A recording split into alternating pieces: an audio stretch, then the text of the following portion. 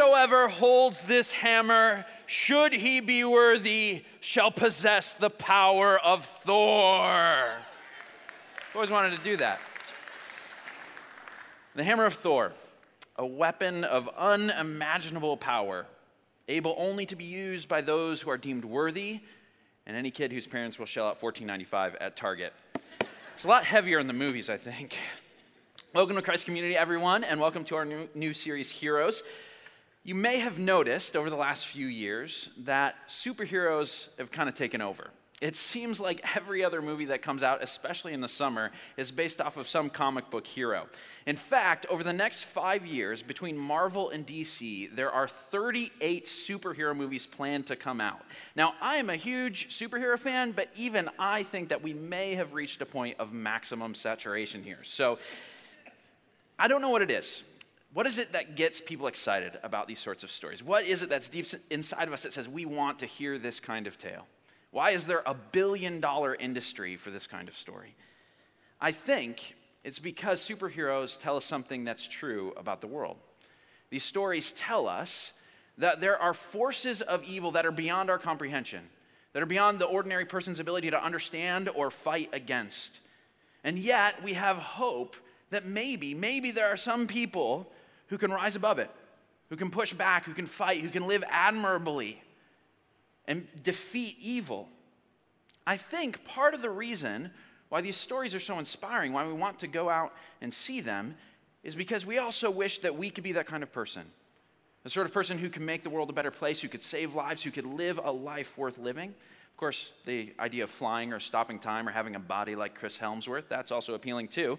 But there are more noble things that inspire us. They inspire us to embrace something bigger and live in a way that's better. But can we do that? That's the question. Can we actually live up to that? I mean, Thor's hammer says only those who are worthy can wield it. Only those who are good enough can actually be a hero. As followers of Christ, we have heroes too. They are the people found on the pages of Scripture. And they may not be super soldiers or genius billionaire playboy philanthropists, although some of them might be. They're the people that God used to make a difference in the world.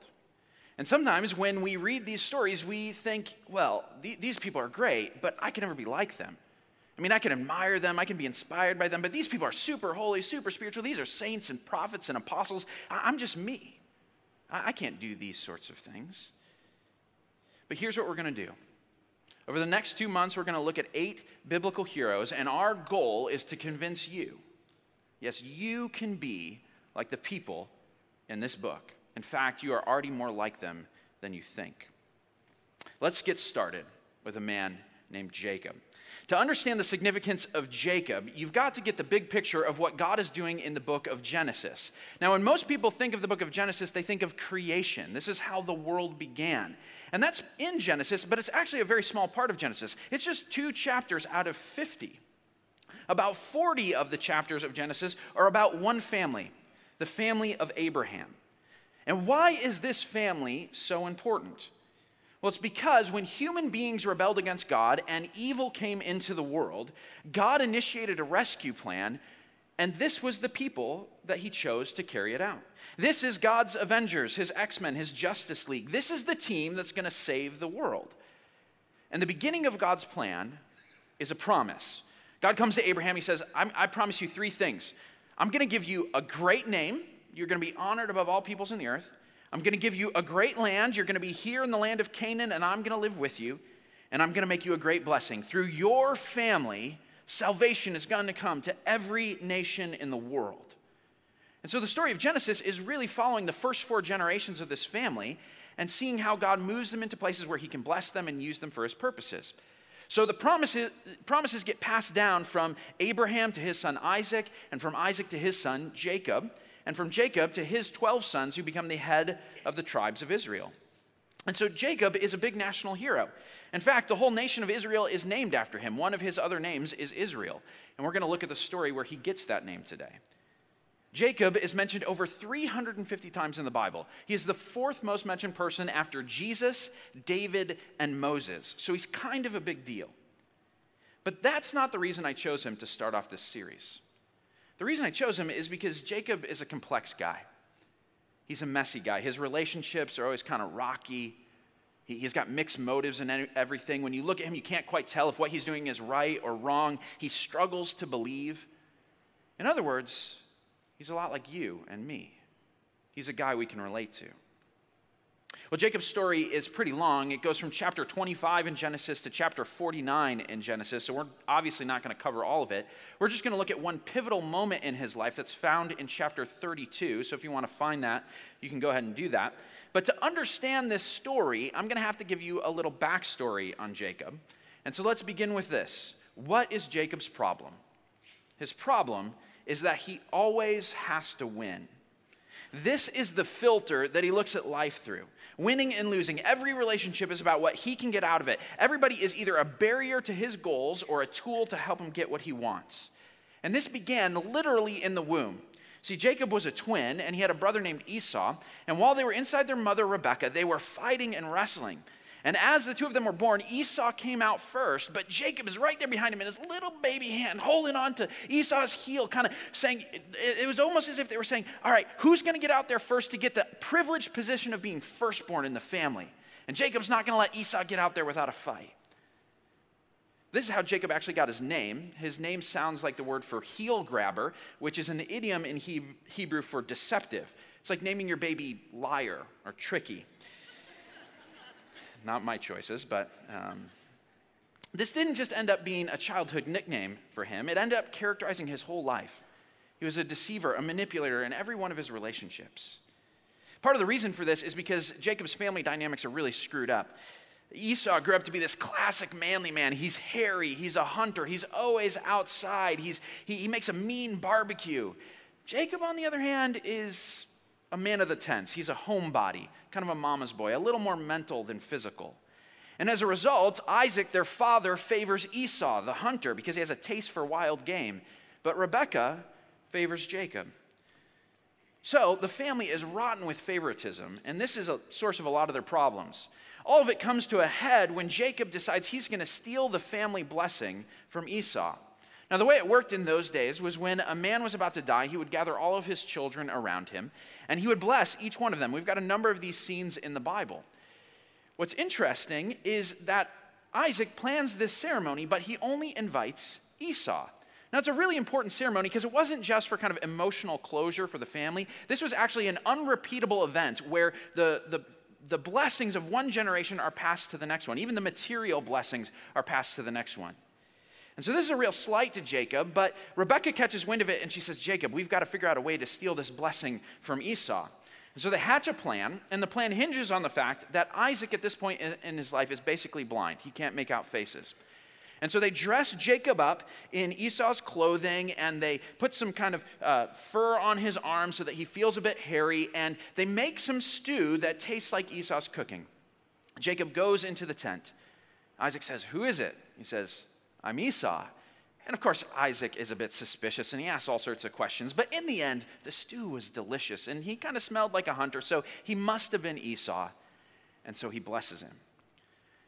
As Jacob leaves the tent, he's got these empty dishes. He's coming out, but Esau's coming in with his fresh bowl of stew. He's eager for his blessing, but he's too late.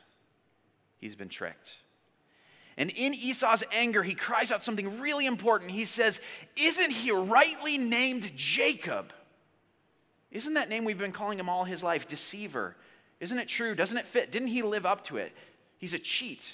He's a liar. As you can imagine, a man like Esau doesn't take this sort of thing lying down. He's going to do what he does best. He's going to hunt. And he's going to hunt for Jacob.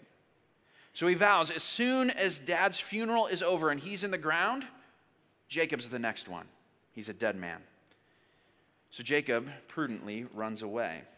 He decides he's going to hide out with his mother's family, but they live in another country. They live outside the land of Canaan, so he has to leave the promised land to go to them.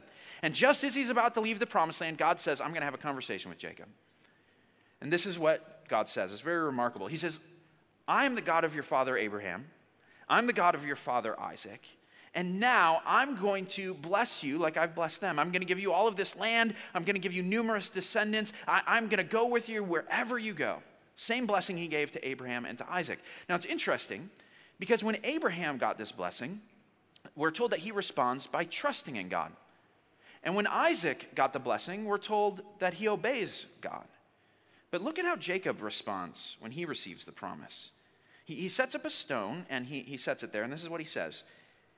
If God will be with me and watch over me on this journey, if God will be with me and watch over me on this journey that I'm taking, and will give me food to eat and clothes to wear so that I return in safety to my father's household, then the Lord will be my God, and this stone that I have set up as a pillar will be God's house. And all that you give me, I will give you a tenth.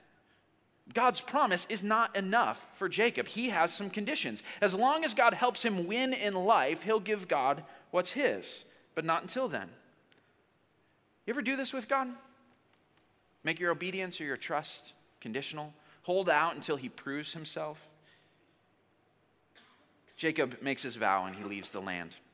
And over the next 20 years, a whole lot happens. He takes on a couple of wives and a couple of concubines. That is a whole nother story. He has 11 sons and a daughter. He acquires a huge amount of wealth, servants and livestock and all sorts of other stuff. And he also manages to make some enemies. You see, his lying and cheating didn't stop with Esau. And so as he's with his mother's family, by the time he leaves, he is being chased by angry relatives that he has managed to swindle. When someone always has to win, this is what happens. Their life is a trail of broken relationships.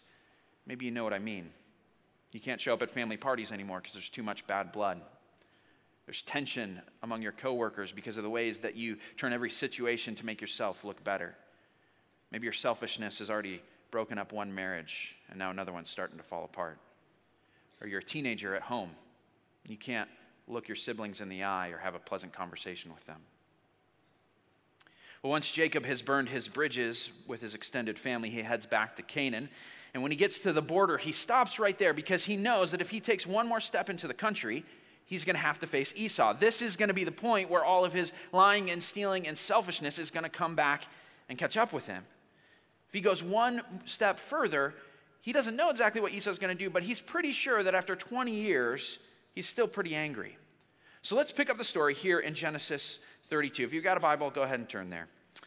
Jacob begins by scouting out the situation, by sending some messengers to Esau. And the way the message is like this. He says, Esau, buddy old pal, it's been a while. We haven't seen each other in, a long time. It looks like you've done well for yourself. And you know what? I've done pretty well for myself too. So I know it's been a while, but why don't we let bygones be bygones? Did someone say something about a blessing? It was nothing. We'll be good, right?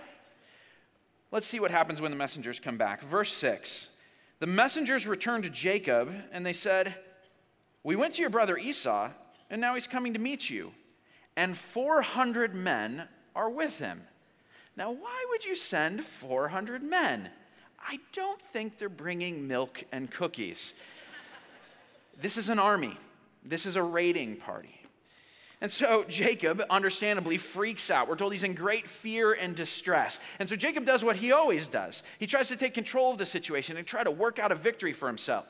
So he tries a few different strategies. First, he divides up his camp into two, thinking, okay, if Esau attacks this group will be able to get away. Then he tries a second strategy, maybe one you've tried in a desperate moment. He prays. This is actually the first recorded prayer of Jacob in the entire Bible, and it's in verse 9. Let's read it. He said, O God of my father Abraham, God of my father Isaac, Lord, you who said to me, go back to your country and your relatives, and I will make you prosper. I am unworthy of all your kindness and faithfulness that you have shown your servant. I had only my staff when I crossed this Jordan, but now I have become two camps. Save me, I pray, from the hand of my brother, for I am afraid he will come and attack me and also the mothers with their children. But you have said, I will surely make you prosper, and will make your descendants like the sand of the sea, which cannot be counted. Now, commentators are divided about how to take this prayer, because on the one hand, everything he prays for is great. He does the sort of thing that happens in all sorts of biblical prayers. He thanks God. He confesses his unworthiness. He asks for his help. He leans on his promises. He does good stuff in the prayer. But because of where it comes up in Jacob's life, a whole lot of people are suspicious of his motives at this moment. Especially when you think of how he left the land. Remember, he said, God, if you will bless me, if you'll do all these things for me, then I'll worship you. It's almost like he's saying, all right, God, here's your chance. Prove yourself and earn my loyalty. This is the moment. Can you do it? It's almost like he's holding these things over God's head a little bit. Jacob tries a third strategy. He sends 5 waves of servants, each one leading a flock or a herd of animals. He sends hundreds of animals out to Esau. And the idea here is he's trying to buy a truce, just sort of win him over, pacify him a little bit. And he may also be thinking, if I send enough animals, it's going to be really hard for his army to organize an attack around all of those flocks and herds. It's difficult to punch someone in the face when you're holding a pile of Christmas gifts. So that's the idea here. Jacob tries all of these things, but the question that's hanging over it all is, will it work? Will any of his plots, his strategies actually come through for him? Now, here's the thing about Jacob strategizing. There's nothing wrong with it. None of these things are bad things. These are prudent things to do in a situation like this. I don't want to criticize Jacob for that. It's not what he's doing that's the problem. It's what he's not doing that's the problem. You see, Jacob has missed in his life that wherever he goes, in every broken relationship, in every dangerous situation that he finds himself in, there is one common denominator, and that's him. Jacob is the source of his own problems. And right now, Jacob is only dealing with the external situation out there, and he is not dealing with the situation in here. And so God decides that's what he's going to deal with. And this is the part where Jacob becomes a biblical superhero. Let's jump ahead to verse 22. That night, Jacob got up and took his 2 wives, his 2 female servants, and his 11 sons, and crossed the ford of the Jabbok. That's a river. After he'd sent them across the stream, he sent over all of his possessions, and so Jacob was left alone. Now, sometimes when I'm trying to figure out what's going on in a passage of Scripture, I actually like to sketch out the scene, kind of draw it, because sometimes seeing what's going on is easier than just reading or hearing it. And so this is what I drew for this situation. Look at what's going on. You got Esau coming with his 400 men this direction, and then you've got Jacob's gifts that are about to meet him, and then he sends over his family, his wives and kids, and then all of his stuff. And then there, right behind the river, is Jacob himself. Now, what do you call a man who puts himself in this position? A coward. He is a coward who loves himself more than he loves the people entrusted to him. He will win at any cost, even if he has to sacrifice his family. Let's keep going in verse 24. Something strange is about to happen here. I can't really explain it. Jacob was left alone, and a man wrestled with him until daybreak. Now, this kind of comes out of left field. It's very confusing. I think we're supposed to be a little left with some mystery here because Jacob is also wondering what's going on. You have to remember, he is in the dark literally at this point. This is nighttime. There are no electric lights. He cannot see this man's face. He doesn't know who has attacked him. But my guess is this. Jacob probably thinks this must be one of Esau's men, right? Like, who else would come and ambush him? It's probably someone sent to assassinate him or get some recon on the situation. And so that's why Jacob is fighting with him. That's why he's holding on to him, and he fights all night long with him because he thinks, I can't let this guy get back to Esau. He might even be thinking, if I hold on to him, I'll have a little leverage in the negotiations when I actually encounter my brother. So he keeps on fighting and fighting. But then this happens. Verse 25, the man saw that he could not overpower him. So he touched the socket of Jacob's hip so that his hip was wrenched as he wrestled with the man. Then the man said, let me go, for it is daybreak. It becomes obvious both to Jacob and to those of us following along at home that whoever he is wrestling, this is no mere mortal. This is not one of Esau's men. It's not spelled out directly here, but we find out later that Jacob realizes that this man is, if not God himself, at least a representative of God, maybe the angel of the Lord. And so that means the stakes in this fight have suddenly gone up a notch. And there are a couple of details here that I think that when taken together should make you say, what the heck is happening here? 2 details are this. Verse 15 says, the man could not overpower him. Not 15, 25. Says the man could not overpower him. And then it says that with just a simple touch, he throws Jacob's hip out of socket. Just a flick of his wrist, and he breaks his hip. Now, I'm not sure about you, but that sure sounds like overpowering someone to me, doesn't it? So what's going on here? I think what's happening is God has a very specific goal for this fight.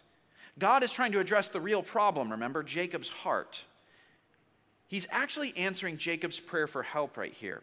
God could have just solved Jacob's problem. He could have just made the whole situation go away. But if he did that and left his selfishness unchecked, then Jacob was just going to find himself in another situation just like it in the future. He was going to continue to go through life creating conflict after conflict after conflict. And so God is going to deal with the problem once and for all. And this is what God does with us sometimes. We ask for help, and he doesn't just snap his fingers and pay our bills or heal our body or answer all of our questions, because that's not God's ultimate goal for us. His goal for us is for our hearts to be transformed. He wants to change us from the inside out. And one of the best ways to do that, I'm afraid to say, is to make us wrestle. Notice how God does this with Jacob. He avoids two extremes. He doesn't ignore Jacob. He doesn't leave his selfishness unchallenged. But he also doesn't destroy Jacob. He doesn't crush him. He could do it, but he doesn't. Instead, he engages Jacob where he's at. He engages his heart.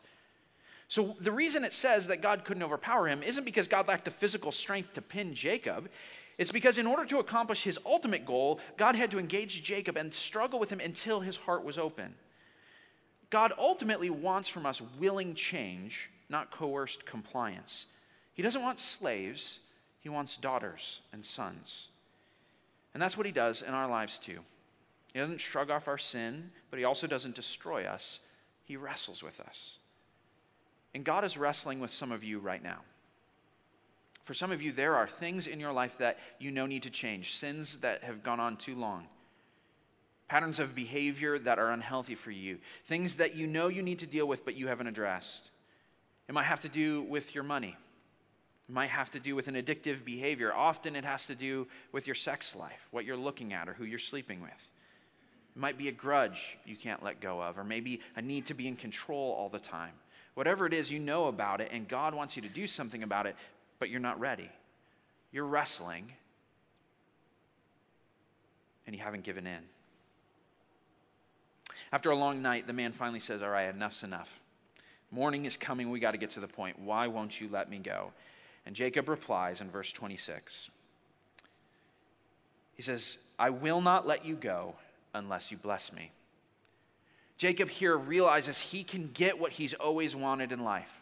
Assurance that he is going to be okay, that he in the end is going to win. He says, God, will you bless me? I'm not going to let you go until I have assurance. The thing is, Jacob has gone through his whole life, and in some ways he's been blessed. He's got wives and children and wealth, and he's got promises from God, but his heart won't trust God enough. He won't believe God's promises enough. He's got to get some assurance, some definitive proof that he's going to be blessed. So it says, will you bless me? And he gets a strange response in verse 27. The man said to him, what is your name? Now, this is obviously not a request for information. God knows exactly who Jacob is. So why would he ask for his name? Well, in that culture, as in many cultures, names are more than just what you use to get someone's attention. They're meant to communicate something about someone's character. And so the question here is, who are you really? Jacob answers, I'm Jacob. He owns up to his name with all of the baggage attached to it. He says, who are you really? And Jacob says, I am a trickster. I'm a con man. I'm a liar and a thief. Everything my family has said about me is actually true. I am part of the problem. And here's the key moment. The first step to becoming a biblical superhero is to admit that you are actually the villain. And this doesn't just mean that you admit that you've made mistakes. It doesn't just mean that you say, well, sometimes I sin, but basically I'm an all right person. This means that admitting deep down something is fundamentally wrong with you. That at the core of you is something warped and broken and even evil. This is admitting that you are not one of the good guys. In the story of Thor and Loki, if you've seen the movies, it's the story of two brothers. Thor, the strong and courageous, brave one, and Loki, the one who's not quite as strong, but he's crafty and good with a disguise and a scheme. And Thor, he is favored by his father. He is in line for the throne, but Loki resents him for that and resents his father for it. And so Loki hatches a scheme to trick his father and steal the throne from Thor. Does this sound familiar? And the whole movie, you are rooting for Thor. You want Thor to win. He is the hero. He's the guy who's supposed to come out on top. Now, you might like Loki because he's a great villain and Tom Hiddleston just steals every scene he's in. But you're cheering for Thor. You want him to win. And Jacob has lived his whole life wishing he were Thor, that he was the good guy that everybody was cheering for, the favored son, the rightful heir.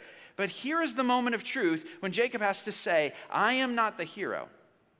I'm Loki. I'm the bad guy in this story.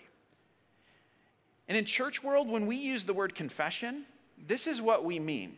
We mean that we admit that in God's story, in the story of the universe, we are not the heroes, we are the villains. And we've got a really hard time doing this. The same month that the last Thor movie came out, Disney, the owners of Marvel, released another movie about two siblings. Maybe you've heard of it, Frozen.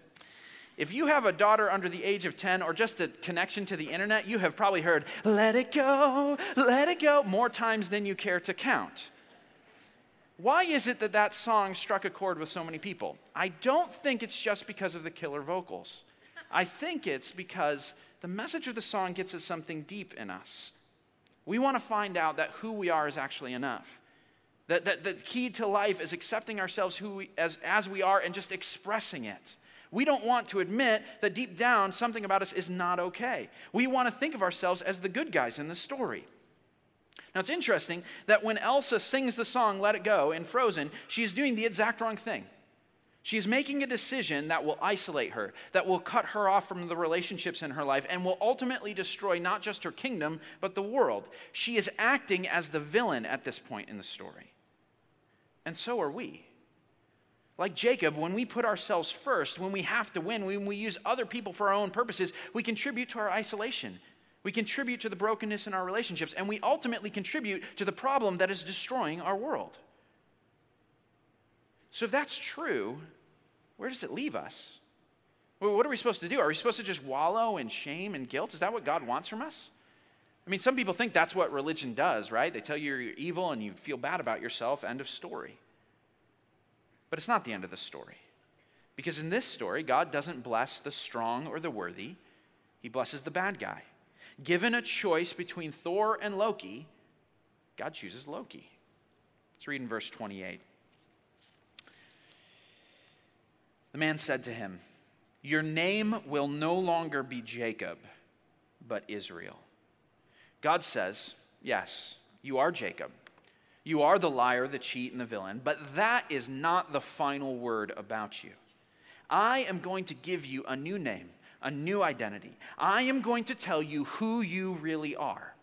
And this is the second step in becoming a biblical superhero. You must allow God to reveal your true identity. Because ultimately, we don't get to answer that question of who we are. Our ideas of who we are, our hopes for who we are, they don't define us. And better than that, our sin doesn't define us. When asked the question, who are you really, the person who gets to answer it is God.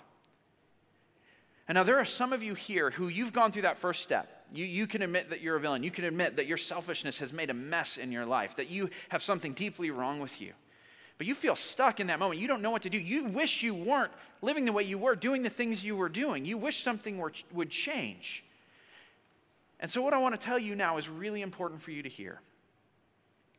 When God answers the question, who are you really? He answers it by sending Jesus. Jesus came to live for us, to die for us, and be raised for us. He came to save us. And what that means is that when God looks at you, he doesn't just see a sinner. He sees a beloved son or daughter, someone who is precious to him, someone he would give his life for. There's a pastor named Jack Miller. He used to sum up the Christian message like this. He'd say, cheer up. You're a lot worse off than you think you are. But in Jesus, you're far more loved than you ever could have imagined. Isn't that great?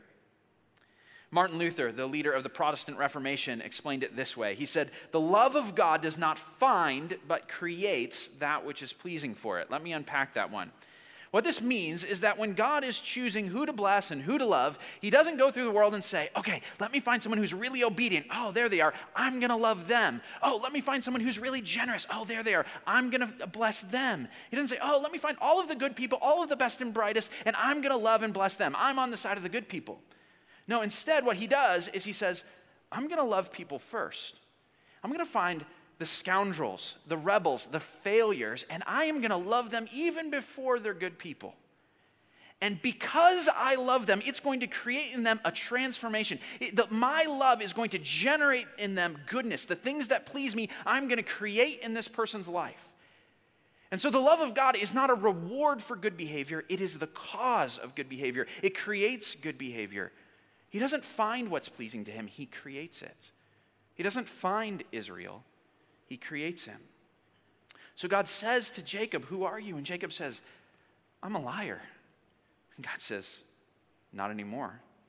And like a loving father, God gives him a new name. And from that, a transformed life. Let's read again in verse 28. "Your name will no longer be Jacob, but Israel, because you have struggled with God and with humans and have overcome." The key word here that I look at is overcome. And it's kind of a funny word, the idea of winning or prevailing.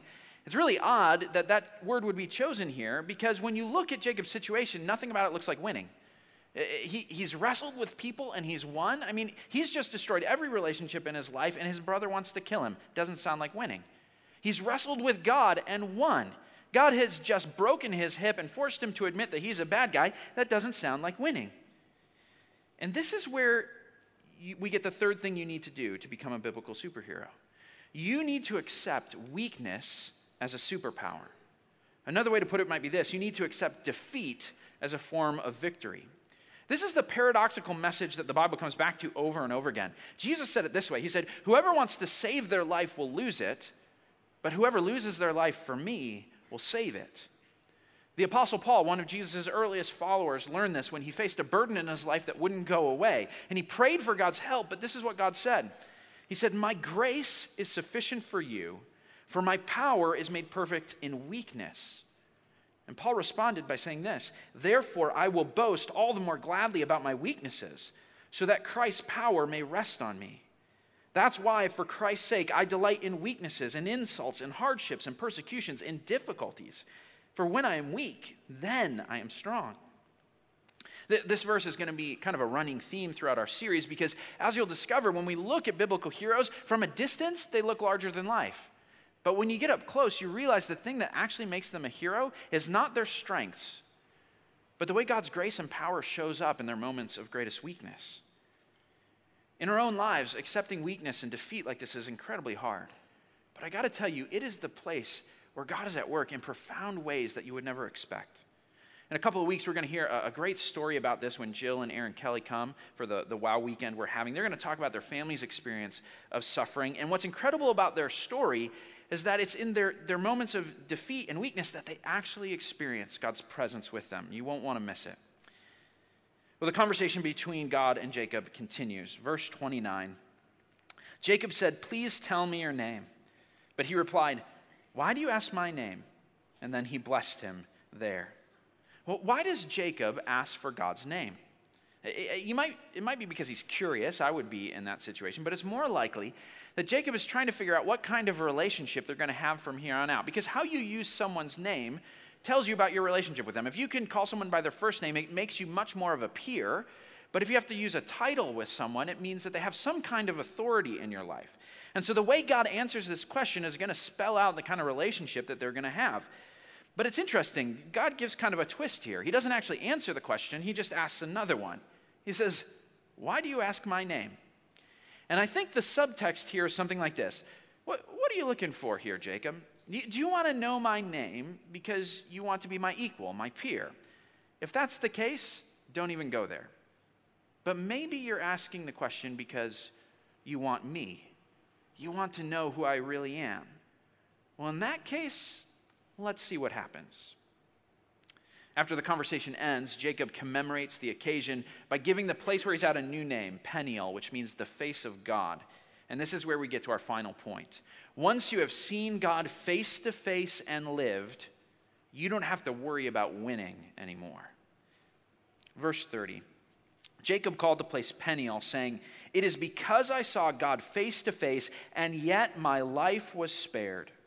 The sun rose above him as he passed Peniel, and he was limping because of his hip. As you see this part, you should be thinking this: how in the world is that possible? How is it possible for someone to encounter God and walk away alive? Because we are told throughout the Bible, no one can see God and live. You can't encounter God and expect to walk away unscathed, because God is a holy God. He is pure and righteous. He has a perfect sense of justice. And so for God, evil is not a minor deal. It is an attack on his world. It is an insult to his character. It is an affront to his authority. And so he doesn't take it lightly. And he shouldn't. It's actually one of the great things about God. He's really consistent. He always stands up for what is good, and he always opposes what is wrong. So how is it that Jacob can actually stand before God and say, yep, genuine bad guy, I'm a villain, rotten to the core, and then walk away not just alive, but blessed? It doesn't make any sense. I mean, if you were watching a movie and the good guys struggled the whole movie to finally capture the bad guy, and they've got the bad guy, they've incapacitated him, and they've forced a confession out of him, and they're standing before the judge, and the judge says, you're free. Oh, and here's a bag of money. Oh, and why don't we be friends now? We should do vacations together. It'll be great. You would say that is the worst ending to a story ever, other than the TV show Lost. That was terrible. How does Jacob get away with it? To answer the question, you got to read forward in your Bible, because the only way to explain what happens to Jacob and what happens to us when we encounter God is in light of what Jesus did. Jesus is the one person who's genuinely a good guy. We're all villains, but he is the hero. He's the one person who can stand before God and say, I deserve to be blessed. Can I have my blessing? But when Jesus does that, that's not what happens to him. He doesn't get a reward. He gets the cross. He gets death, punishment. Jesus, the one truly good person, instead of getting what he deserved, volunteers to get what we deserve. He took our penalty, the one that we had earned, so that we wouldn't have to. And so the reason you can stand before God as a bad guy and be blessed is because Jesus, the one genuinely good guy, stood before God and was cursed. Jesus could have insisted on winning, but instead he chose to lose so that we could experience his victory. Jesus, the strong one, chose to become weak so that our weakness could be transformed into his strength. This is what we call the gospel. It's the good news that Christians proclaim. And it changes everything. Well, once we have encountered God face to face and have lived, it changes our perspective on every situation in life. Look at how it changed Jacob. After the fight, the morning comes, and Jacob is still wondering what's going to happen, because he may have dealt with God, but the situation with Esau hasn't changed. He probably still wants to kill him. But Jacob's attitude has been radically transformed. Look at the beginning of chapter 33. Jacob looked up, and there was Esau coming with his 400 men. So Jacob divided the children among Leah, Rachel, and the two female servants. He put the female servants and their children in front, Leah and her children next, and Rachel and Joseph in the rear. And he himself went on ahead and bowed down to the ground 7 times as he approached his brother. It's very interesting. Remember the order before? Jacob's dead last. Well, look at this. Look at where he's at now. He's right there in the front. He still doesn't know what Esau's going to do when they meet up, but he's going to take ownership. And what's he doing as he's approaching Esau? He's bowing down again and again. He's basically saying, I don't care about winning anymore. What I care about is making things right. Why is it that Jacob can do this? It's because he survived an encounter with God. Now he doesn't have to win with anyone else because he's won with God. I mean, once you've stood before the one whose opinion ultimately matters in your life, who else's opinion can trump that? If you have faced God and lived, it means you can say to your spouse, I was wrong, even if you have to swallow your pride. If you have faced God to live, you can say to your parents, I have been lying to you for months and I need to come clean. If you have faced God and lived, you can tell your boss, I have been cheating the company and I need to make it right. And yes, there may be serious consequences for any one of these things, but you have faced God and been blessed. Once you have faced God and lived, you are free. When you have settled things with God, you can settle things with anyone. So what happens when Jacob actually meets Esau? I can imagine the scene.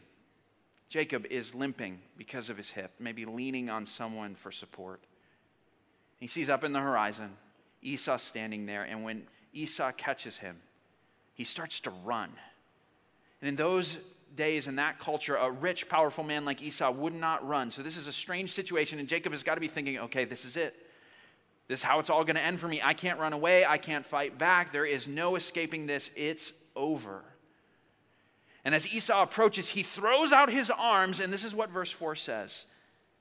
He threw his arms around his neck and kissed him, and they wept. There is no explaining this moment. It should not be happening like this. Sure, Jacob's gifts could have bought sort of a truce, but after 20 years of holding a grudge, after having sworn to kill Jacob, there is no reason why Esau should be happy to see him. He should not be moved to tears at his return, but he is. This is a miracle. It is sheer grace, and Jacob knows it. He says to Esau, to see your face is like seeing the face of God, now that you have received me favorably. What would happen? What would happen if we tried this? If we admitted our sin, we owned up to our problems. If we made the steps necessary to start to mend relationships. If we stopped wrestling and fighting back with God and let him bless us. I think we would see God's power and grace show up in our moments of greatest weakness. We're going to sing one more song today. It is a song of surrender. It is a song of commitment to God, saying, we want your will and your way in our lives. I don't know where you're at right now. If you're wrestling, this is probably the moment where you give up and say, God, I belong to you. I lay me down. I'm not my own. We're going to be collecting our offering during the song, so the ushers are going to come by. Join with us and sing. I'll pray to close us. Father, you are the great and merciful one. You are so patient and kind. You persist in wrestling with us, even when we are stubborn and fighting back against you again and again. God, we thank you that ultimately you win our hearts, that you win us over, that you give us a new name, a new identity, and your grace, even in our weakness. God, we pray that right now, that as we sing, that you would give our hearts freedom to let you be the Lord of our lives, to have your will and way in us. And we ask this in Christ's name. Amen.